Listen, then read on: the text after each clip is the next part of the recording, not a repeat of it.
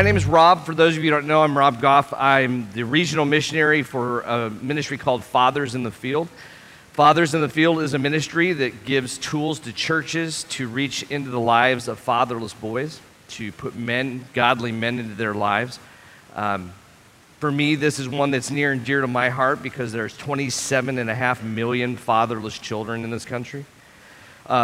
Statistically, 1 out of every 4 children grows up without their biological father in the home. And 2 out of every 4 children grow up with nobody, no man in the home. So our ministry is really unique, and so the joke always is, everywhere I go, I'm a one-trick pony. I preach about fatherlessness, and I'm really good at it because I do it, and I've done it for 5 years, and I preach about 13 sermons a year, maybe a little more. And they're always on fatherlessness. And so it was really funny when David asked me if I would preach, and I said, yeah, that'd be great. I won't have to preach about fatherlessness. And so he gave me this section of Luke, and I was looking at it, and I thought, great. And then we were talking last week, and he's like, I didn't get as far as I thought I'd like to, so I'd like to have you, finish up the part that I was going to do. And guess what I'm preaching about today? And I'm like, this is really funny. God has a good sense of humor. So hopefully you do too. The nice thing for you today will be, this will be a short sermon. Hopefully a really convicting sermon. Hopefully it's something that you have something that you can leave with. So for me, all good stories have a beginning. So I don't know if there's lots of people out here who like to read or that you like to watch movies or those kinds of things, but the key to any really good story is not just knowing who the characters are and not just knowing what's going to happen, but it's knowing how those people ended up there to begin with. I'm a prequel guy. I really like prequels. So like, for example, the Harry Potter series I thought was really neat. Then they came out with a prequel, and I was like, that's even neater. Like, now I get to go back in time and see kind of things that happen. So today, before we get into our story in Luke, we're going to go back in time to a prequel so that we can set the stage, so that we can understand exactly what's going on, so that when we have our encounter with Jesus today, we'll understand why the encounter that we have with Jesus is the encounter we have with Jesus. Because it's kind of important. Beginning, before anything existed, only God existed. That to me is the most amazing thing. So in Genesis, when God creates, comes out of nothing. God just creates everything from nothing, like literally nothing. There was just nothing. And the first 10 chapters of Genesis are really neat because they're really condensed. They're not meant to be a whole lot of information. They're not meant to be chronological, day by day, the occurrences of what's going on. It's chronological truth that's meant to be condensed in the story to give you preface so that when you hit Abraham, you know what's going on. That's really amazing to me, right? So one of the things that we notice is that when God creates humanity, the triune God says to each other, let's create man in our image. And then they handcraft Adam out of dust. And it makes him, and then God breathes his breath into him, and it makes us different than the animals. So humanity, to be human, you have to have not only a physical body, but a soul. The two need each other. That's what it means to be human. It's part of the imago Dei, part of being in the image of God. God loved us so much that he handcrafted man, and then when Adam figured out that there was no helpmate for him, which again, condensed amount of time in Genesis, so we don't know. It could have been a day, a week, a year, 10 years. I figure it was long enough for the elephants to give birth twice. So 5 years, maybe longer. And Adam's looking around and going, okay, everybody is having little people except me. There is only me. I need something more. So God lovingly gives Adam Eve. And then they again spend some unknown amount of time in the garden. And at some point in that, the deceiver comes and derails Adam and Eve by somehow convincing them that maybe God is holding out. Maybe there's a step they missed. And even in that, we don't know how long it was between the time the lie was spoken to Eve and the time that Eve sinned. We don't know how long that lie gestated in her head.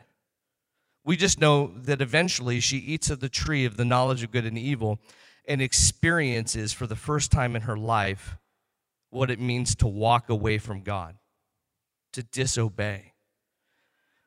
And she shares it with Adam, and Adam experiences the same thing. He experiences the knowledge of good and evil. And then God lovingly comes to them and says, hey guys, what happened? And they explain what happened. And because God loved them so much, he took them out of the garden. I want you to see that as a loving act. God realized, okay, you've now sinned, right? You've let death into the world, and if you stay in the garden, then you'll eat of the tree of life, and if you eat of the tree of life, you will stay in this death state forever. And so God lovingly removes them from the garden. He lovingly takes them out and says, life is just going to get tough now. That's part of what the curse is. So when Adam and Eve sinned, the thing that entered into the world, Paul tells us the wages of sin is death. That means, well, that's what you earn. When you sin, you earn death. So Adam and Eve brought death into the world, and as their offspring, when we sin, we bring death. It's literally the only thing each and every person on the planet is guaranteed.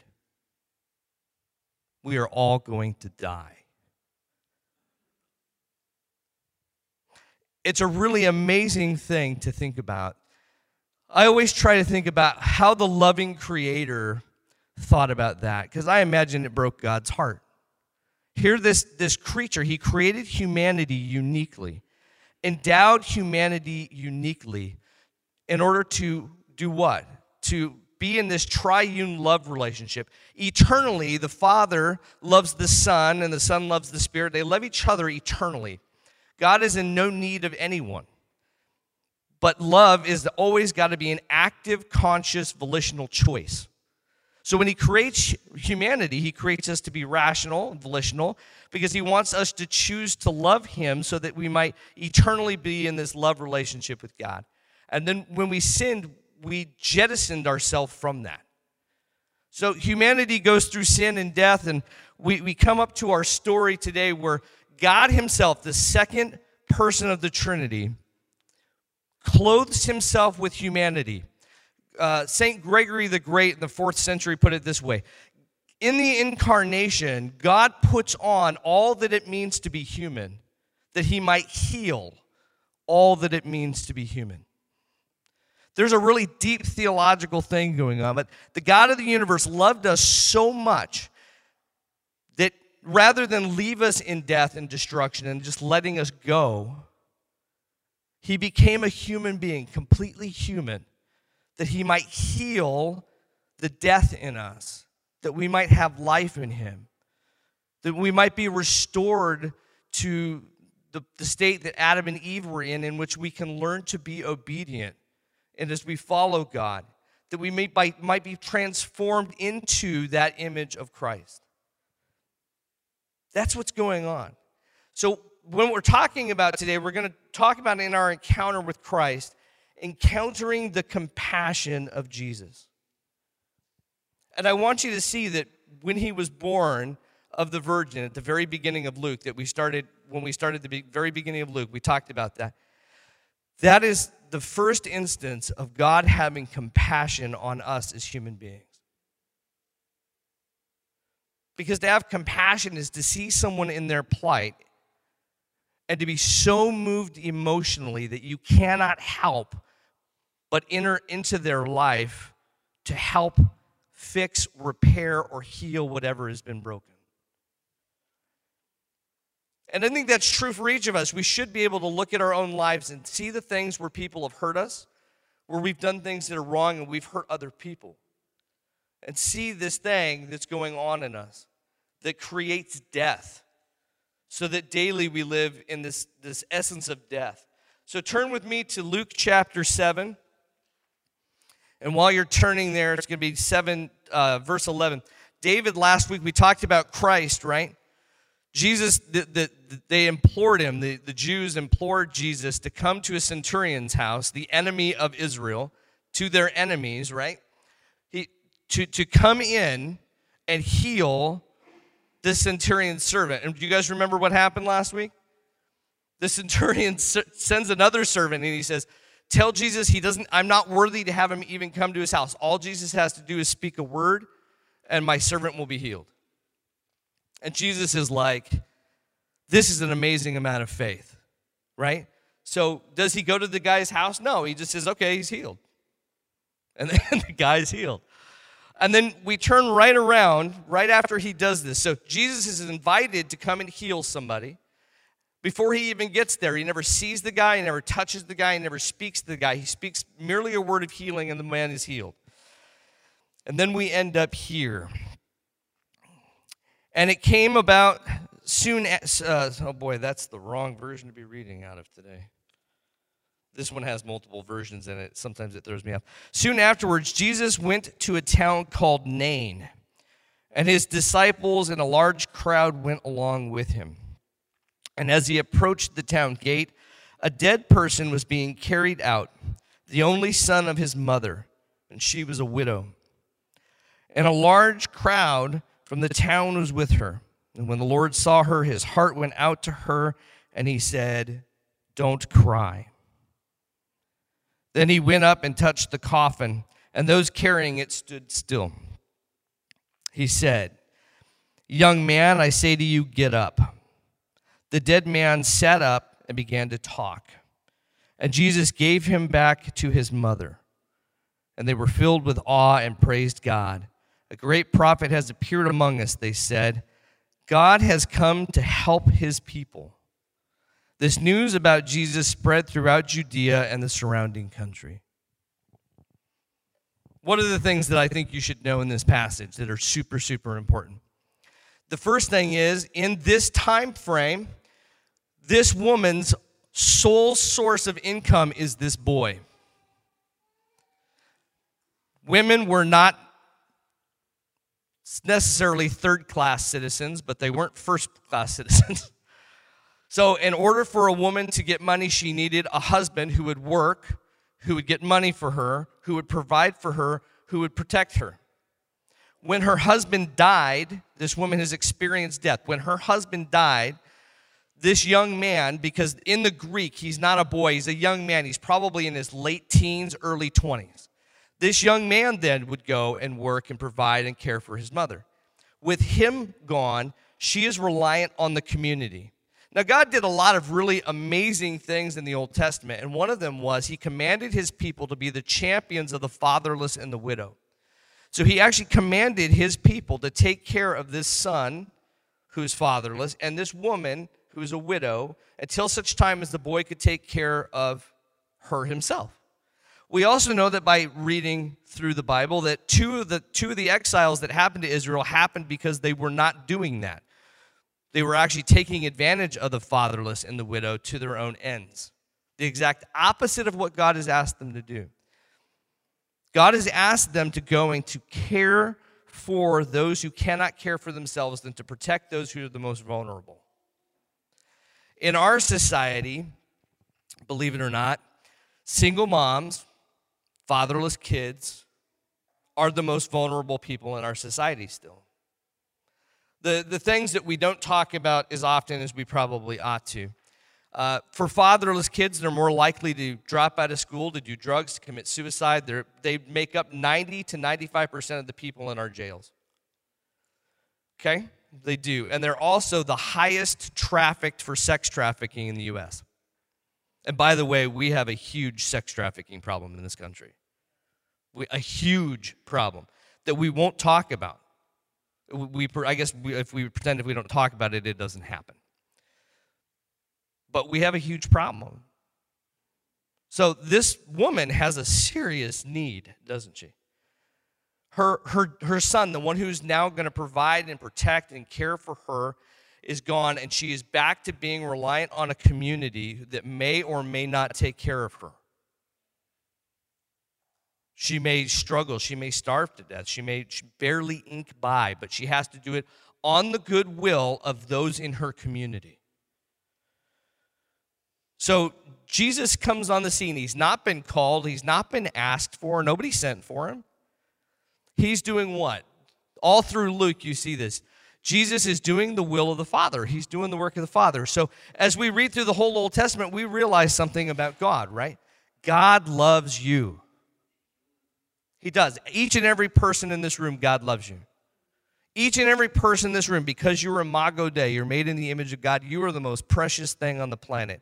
There is nothing on the planet more valuable than human life. I mean, nothing.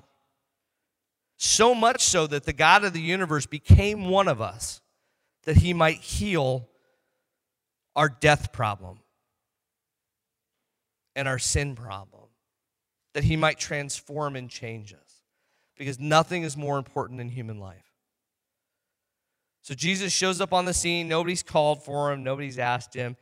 And he sees this funeral procession going by. They've got him on a stretcher. By the time in this culture, you would die, and then within about 24 to 48 hours, they'd have to do something with you because you would start to smell. So they would wrap you in herbs and in balms, and they would wrap you up. And so this person is not someone who just recently died. It's not like this the previous story, right? The previous story was the centurion saying, "My servant is on the verge of death. Please come heal him before he dies." This person is not the young girl who is laying in bed dead. This is a young man who's dead, who's wrapped up, and is going, they're taking him to the tombs as they speak. The guy is gone. In the Greek, the word for he was dead is in the perfect tense. And I always love this when they use it, because the perfect tense means there's a point in time in which it occurred, and then it's a continuing situation. So there's a point in time it happens, and so he's not just dead, he died, and he's continuing to be dead. That's actually how it reads. I laughed. See, thank you. At least somebody laughed. I laughed. I read that. I was like, that's kind of fun. It's like in Genesis when they say you'll die by death, and it's like, is there some other way to do that? In Hebrew, it's funny because it's like a reiteration of it to enforce the point that death is kind of final. But yeah, you can die into death. Like, well, okay. Died to straw. Boop. So Jesus encounters this guy who's dead, completely and utterly dead. There's no question that he's dead.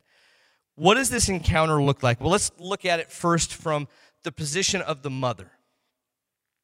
Jesus comes up, he touches the pyre. He tells her first to stop crying, right? She's weeping.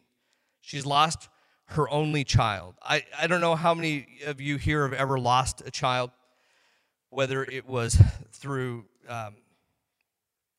when you were pregnant and you miscarried, or stillborn children, or children that are up. But no one should experience the loss of a child as a parent. That it's beyond heart-wrenching and beyond what you can explain to someone else.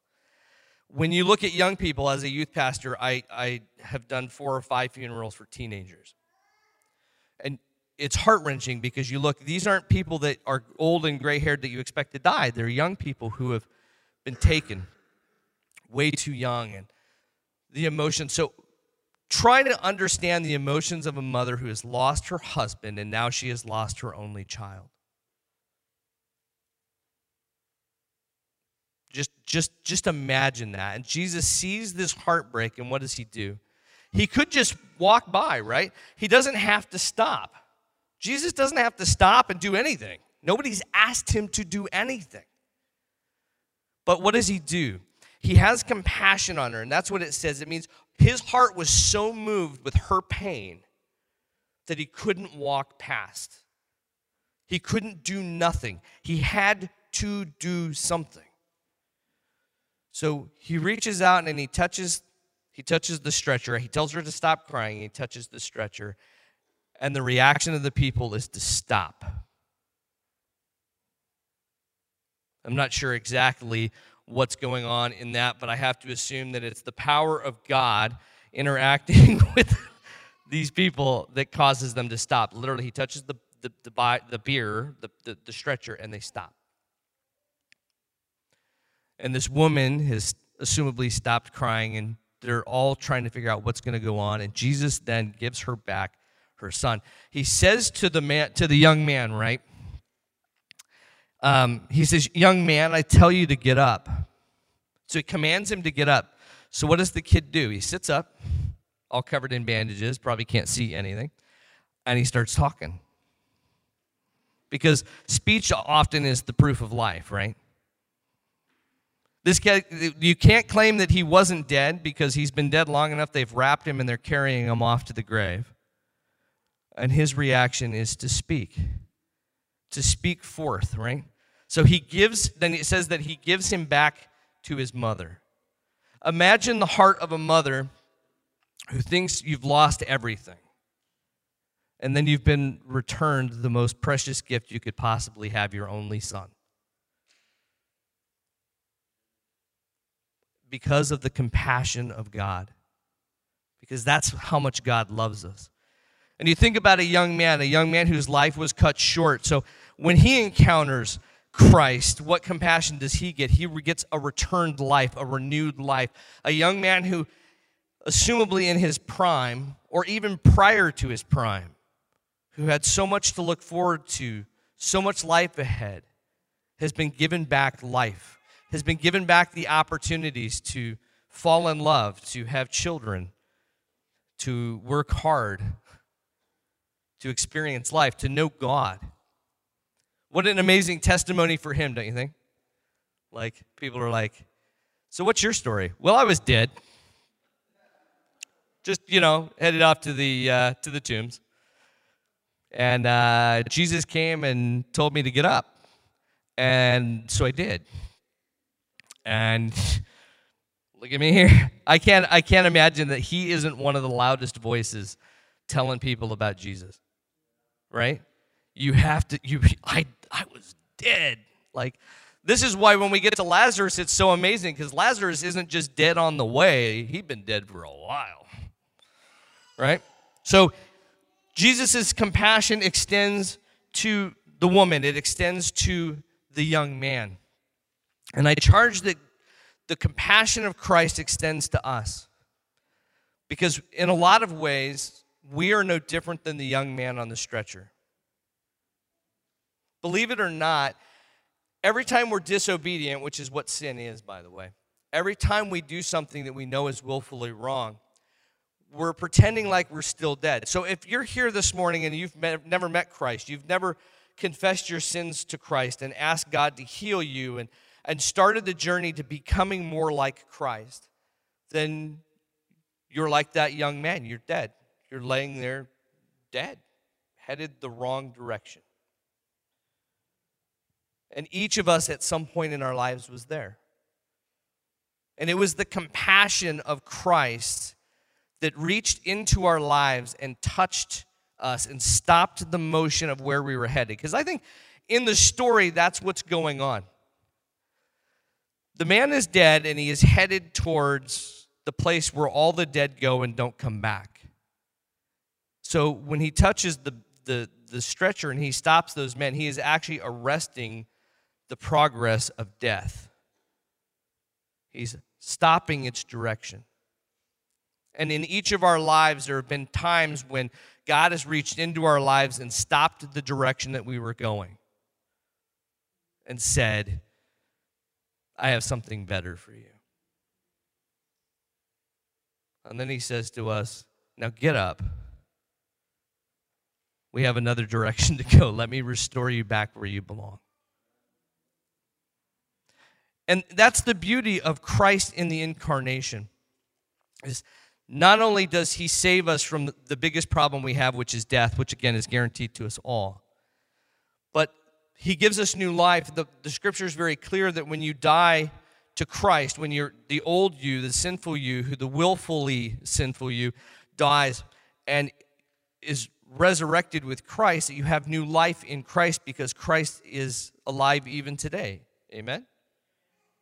It's life-changing for us. And part of that encounter with Christ, and when we encounter the compassion of Christ, it's much like encountering the love of Christ. Those who have been loved much, love much. those who have been forgiven much, forgive much.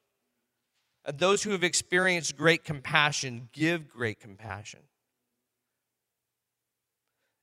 I charge that every single day we should be emoting large amounts of compassion that maybe we're not doing.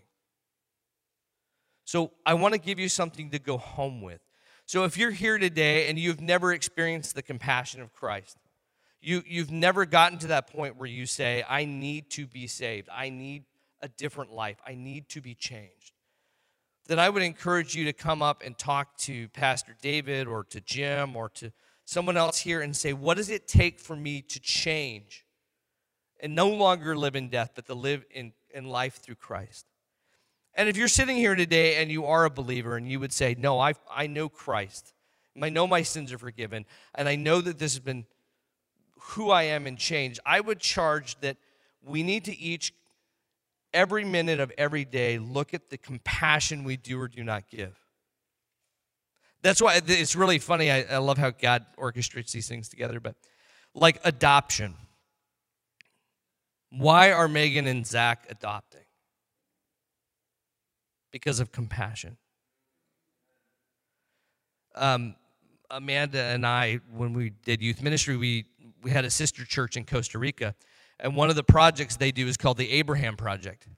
And the Abraham Project takes street women off, they take prostitutes off the street, they teach them viable skills, they bring their children in, they teach them to parent and to care for their kids, they help them find actual jobs outside of prostitution, places to live that are safe, and they're trying to end prostitution in Costa Rica. And they've been doing that for, we've been here 12 years, at least 20 years. And they're not the only ministry that does that. There's not enough ministries that do it. When we talk about 500,000 orphaned children just in Colombia, and by the way, Colombia is really tiny. And then we walk over the death and destruction in our own streets every single day. It's one reason I did Fathers in the Field is because I recognize the hurt that happens to fatherless children. When their father isn't involved in their life, when no man steps up into their life that says, I love you, I will fight for you, I will lead you, I will guide you, I will protect you. Then we can't figure out why they end up in jail or they end up dead. Compassion is a very easy thing too. Compassion is one of those things. Sorry, that was irritating. Compassion is one of those things that it just means that your inner emotion has been moved to the plight of another person. For some of us, it's going to be different for every person. I recognize that. For some of us, like me, Fathers in the Field was great. I loved stepping into the lives of fatherless kids. I love watching churches like this church. The reason that we started coming to this church 4.5 years ago was because this church is all about compassion. Whether it's the food pantry, which Jim passionately pours into because that's where he sees compassion needed and he pours in compassionately, or it's guys like Russ, who's a mentor father, or Bob, who's a mentor father. We have all these guys who pour into things that they love. We have families that pour into adopted kids. But compassion can be the very easiest thing. So while I list a few ways that you can be compassionate, because my prayers are never very long, the band can probably come up because it really won't be very long.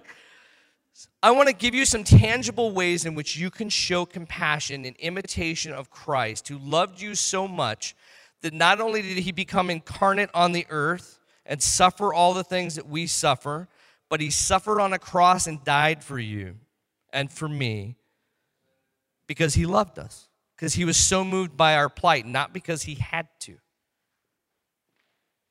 because he was so moved by our plight. So what are some ways that we can show compassion because we've experienced an encounter with Christ? If you've encountered the living Christ and you feel that you've been forgiven and that he has loved you so much, he reached into your life, then you should take the ways he's reached into your life and reach into the lives of other people. So maybe it's feeding the homeless guy on the side of the road or giving him a new coat.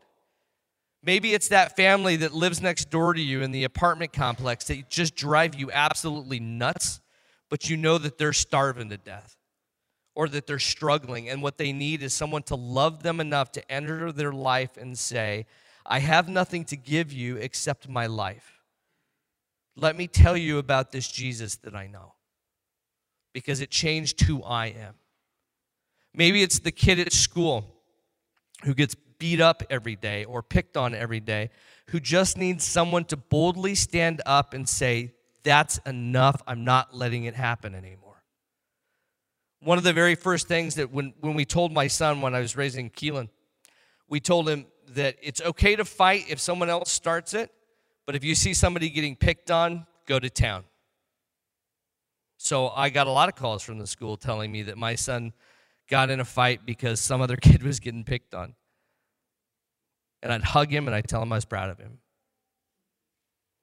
If you see someone in plight, no matter what that plight is, and you choose not to do anything, if you lack empathy and you do nothing, you also lack compassion. Compassion is very simple.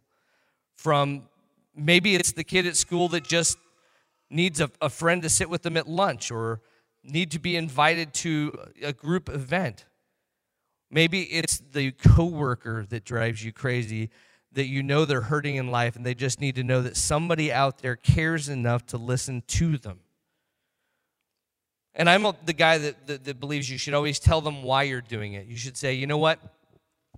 I don't have all the answers, but I have Jesus. And Jesus has changed my life so much that I would love to share that with you. But right now, what I want to do is listen to what's wrong with you so that I can do whatever I can to try to help you because I love you.